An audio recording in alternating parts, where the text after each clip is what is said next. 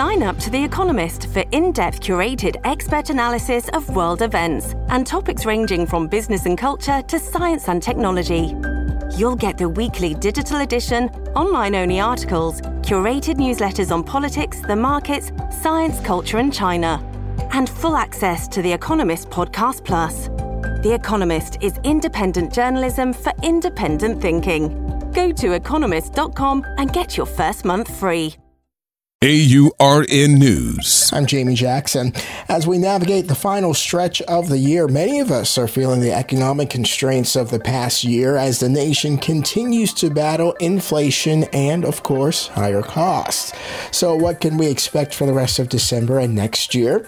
Well, the National Association of Business Economics has unveiled its latest Outlook survey, shedding light on what lies ahead for the remainder of December and into the coming year.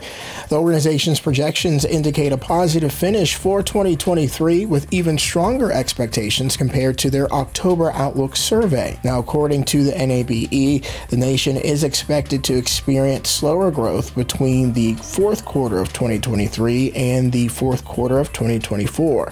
And despite the optimism for the current year, notably 4 panelists have expressed concerns, suggesting a 50% chance of recession within the next year. For AURN News, I'm Jamie Jackson.